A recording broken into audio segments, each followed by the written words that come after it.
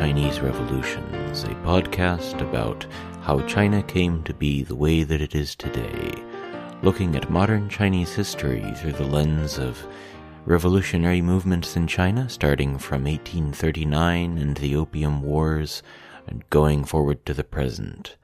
I am your host, Nathan Bennett. I lived in China for 7 years. This podcast is kind of a love letter and farewell letter to that country. As always, if you'd like to support the podcast, please rate and review on all platforms. Share with your friends. You can go to buymeacoffee.com/crpodcast if you'd like to support monetarily. You can join the Substack at chineserevolutions.substack.com. And if you'd like to give me ideas for what to actually put in the Substack, please send me an email at chineserevolutions@gmail.com. Today, we're talking about... this is our first episode back after the break. I've gotten a better idea for how to just close out the Taiping Rebellion. So we'll have coming up the Chinese story of the defeat of the Taiping rebels. We'll have the story of the foreign intervention, how this hollows out the Qing regime, how this further puts into Chinese hands the possible stuff to do its own revolutionary changes later. We did 2 episodes looking at foreign visitors to the Taiping, and in this episode we will continue a bit looking at the Taiping. Let's see. We're following the book Autumn in the Heavenly Kingdom, China, the West, and the Epic Story of the Taiping Civil War by Stephen R. Platt.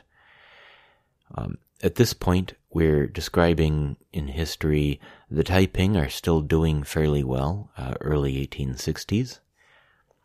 They're holding rich, productive areas of China. You know, the Chinese company Alibaba, the equivalent of Amazon or something. Their headquarters is in Hangzhou, in a Taiping-held area. Like, that has always been a rich, productive area of China. The Taiping armies were huge, and the Qing were not perceptibly able to put down the rebellion. There was lots of material for Taiping propaganda to work with, as to the Qing being on the way out, the mandate of heaven passing to some other worthy dynasty, the Manchus being foreign oppressors, that sort of thing. When the foreign armies stormed Beijing, the emperor fled. There's major propaganda material there. When foreign armies storm your capital, burn one of your palaces, that just doesn't help.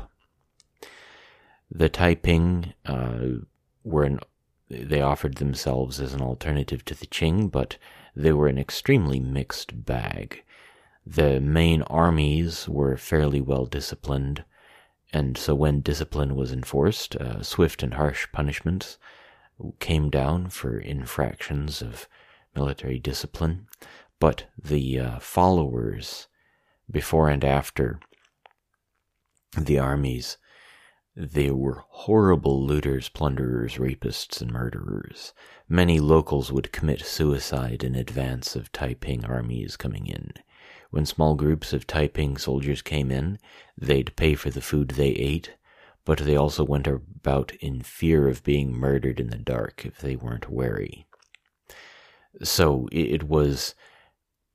But then evidently, when the Taiping were in control, they did institute order, but then local elites were a faction in play. Whichever force was coming in, they had local knowledge, local resources. They might be bought off to gain their acquiescence. They might have sympathies one way or another. They might be given tax collection rights in exchange for the Qing or the Taiping not having to control that area.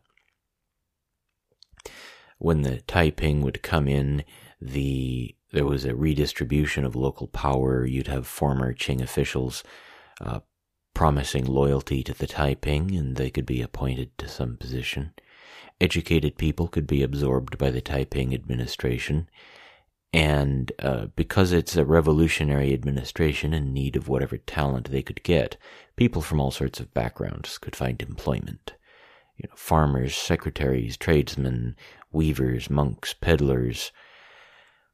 If you had some sort of talent, it wasn't like the Qing having to guard the status quo.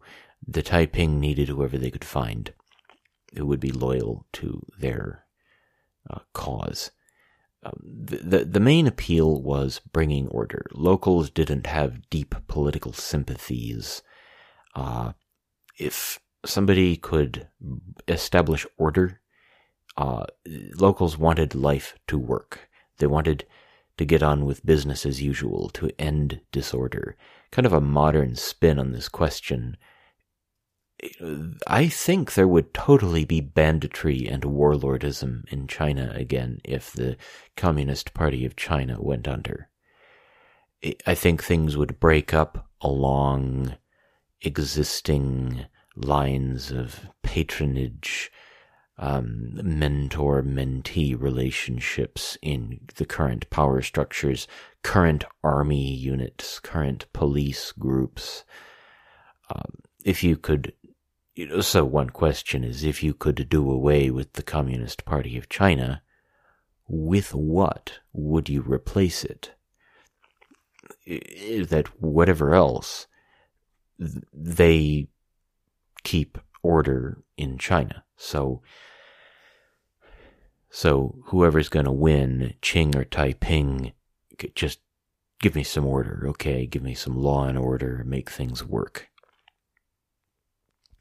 Rengan, the foreign educated in Hong Kong, cousin of the leader and founder of the Taiping Rebellion, he was working on designing a new government to replace the Qing and traditional Chinese institutions. It was kind of a compromise between Taiping ideology and pragmatic solutions. He patterned his government on existing Qing organizations of government. The Manchus basically copied the Ming dynasty before them. The Qing copied the Ming. The stability of continuity with previous order and way of doing things, it was really important for dynastic succession. He worked on creating a new examination system. The old examination system was a useful way to select loyal and qualified officials, but the ideology needed to line up with the Taiping religion. So the first version was based on the Bible. It was much less brutally competitive than the old exams. In the book Autumn in the Heavenly Kingdom, it says that half of the Taiping exam takers might pass, whereas like 1 in 100 might pass the Qing exam. The exam content evolved over time. In 1861, it started to include more material from the Chinese classics as opposed to being just Bible-based. Rengan led the writing and printing of Taiping propaganda, and this substantially included secular materials on modernization and development, railroads, modern weapons, steamships, the telegraph, the national newspaper. The printing assistants were some of the most highly educated men in Nanjing under Taiping control, but they were not really the most true believer Taiping followers. One confided to a visitor that he didn't believe in the Heavenly King's visions. Late-stage Taiping propaganda really leaned into the secular side of things, especially a message of race-based conflict, not so much the religious message. So there's an account given of a tract on a real or imagined conversation with a defector from the Qing to the Taiping, and he held high positions in the Taiping government. No, sorry. He held high positions in the Qing government, but he felt loyal to China itself, and so he joined the Chinese, not the Manchu side. He and his family were slaves in their own country, the tract says. And so in this, the Taiping were continuing traditional Chinese themes of resistance to foreign occupation. This is something that Stephen Platt goes over in Autumn in the Heavenly Kingdom, that great scholars only emerge during Chinese dynasties, this tract says. That there's kind of a reinterpretation of Confucius when he's readopted into the Taiping ideology, and so that they emphasize that they're against false worship, not against Confucian philosophy itself. Much of the propaganda targets the local elites. So their local elites are the kinds of people who, they'll have some education, like they'll read poetry, they'll write poetry. Ideological argument would have been important for persuading them. Zheng Guofan, the loyal Qing official who's trying to come up with an army from support networks outside of traditional army recruitment under the Qing dynasty, he relied on local elites for support as well, so it was another angle of attack in contending with forces loyal to the Qing dynasty in trying to win the war for the Taiping.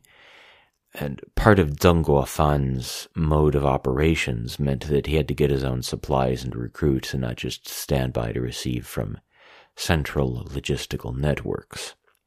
So even where, as time went on, he achieved more formal government positions, he still needed to rely on his own resources to build the army to defeat the Taiping. Rengan kind of had a critical weakness with his difficulties with the Taiping Old Guard. According to Autumn in the Heavenly Kingdom, Rengan blamed them for not looking out for the future. They were concerned with their own status. It's a serious organizational culture issue, giving talented subordinates possibilities to rise, possibilities to win greater responsibilities and prestige. So if the Taiping force that had dazzled China with its lightning move from the southwest to deep in the Chinese heartland, taking Nanjing, a former dynastic capital, well, you have these guys who had been there from the beginning, the kind of bandit force, the guerrilla force. But if you can't make a space for somebody with modern ideas or flexible thinking, it could doom your organization, just organizational culture-wise. Some other historical organizations, like say the Catholic Church, through history, like the selling of offices was a way that popes would raise money, rich people would buy positions and status, and even income, so it was like an investment for them, but it was a way to raise money for the Pope. Well, when that extended to buying the bishop positions, Well, this keeps people who actually want to be Catholics from rising to high positions. It paves the way for people like the Borgias or the Medici to put one of their people on the papal throne. Okay, in pre-revolutionary France, there was this nobility of the robe. Rich people could buy their way into the nobility, and they resisted reforms because they regarded the positions they purchased as their property. In North Korea, the old men who had been companions of Kim Il-sung in the guerrilla days fighting Japan in World War II, they were an elite class in North Korea. Periodic purges touch even these guys. One organization that successfully dealt with this sort of organizational inertia, older admirals previously crowded out more talented, younger, more energetic admirals. Well, a naval reformer created the yellow flag. It was an appointment for older admirals to kind of retire to, that they'd be given a sort of posting respecting their prestige, but it freed up active roles in the fleet for younger admirals. That's something that, so this is something that the Taiping are going to have to sort through, and of course they don't. They're going to be defeated. Well, okay, somebody like Rengan, who's seen the wider world, he's seen modern technology, he's learned about modern European and American structures of government and education and things. Well, they didn't figure out how to have people who were competent in these things in charge of those things. The problem of whether you had the street cred of being there in the war from the beginning, that was not something they were going to be able to get past. But then, when you have when you have something like the problem of the Qing dynasty continuing to exist, this is another thing that the Taiping will have to contend with. Because they had been the real dynasty for some centuries, because they still existed, that was a significant asset for their legitimacy. After the end of a Chinese dynasty, there are still loyalists who fight on. Even a powerless emperor is a useful political football worth fighting over in the novel Romance of the Three Kingdoms. A pivotal turning point. Well, turning points are pivotal. That's what they are. When the Han Emperor becomes kind of the ward, the person protected by the warlord Cao Cao. He's no longer exercising power in his own right, but still he's the legitimate emperor. So the Qing, because they still exist, because they have not been defeated, that's something that's going to stick in the throats of the Taiping. And then remember Zheng Guofan. He was the official tasked with somehow raising an army, somehow getting military talent together to defend Hunan, and contribute to the defeat of the Taiping. Through a lot of opposition, he eventually was appointed governor and military commander in the areas affected by the Taiping rebellion. Where we last left him, he had a small force besieging the strategic city of Anqing, a choke point on the Yangtze River, a point that resupply to the Taiping capital of Nanjing would have to flow past. Loss of command of the Yangtze River would threaten the Taiping ability to build an empire in the heartland areas of China, from which they could move north against the Qing from a firmer strategic foundation. This siege of Anqing was severely crimping the Taiping ability to move forward with strategic moves. Allegedly, hundreds of thousands of new recruits were waiting to be picked up in Hubei and Hunan. offensives at in various promising directions had to be redirected to relieve the siege of Nanjing. Rengan himself, without any battlefield experience, is sent at the head of an army in 1861 to do something about the siege. So we're getting back into pushing on toward the end of the Taiping Rebellion. So from a military strategy standpoint, I'd fault the Taiping for trying too hard to establish a state when they had not yet defeated the Qing.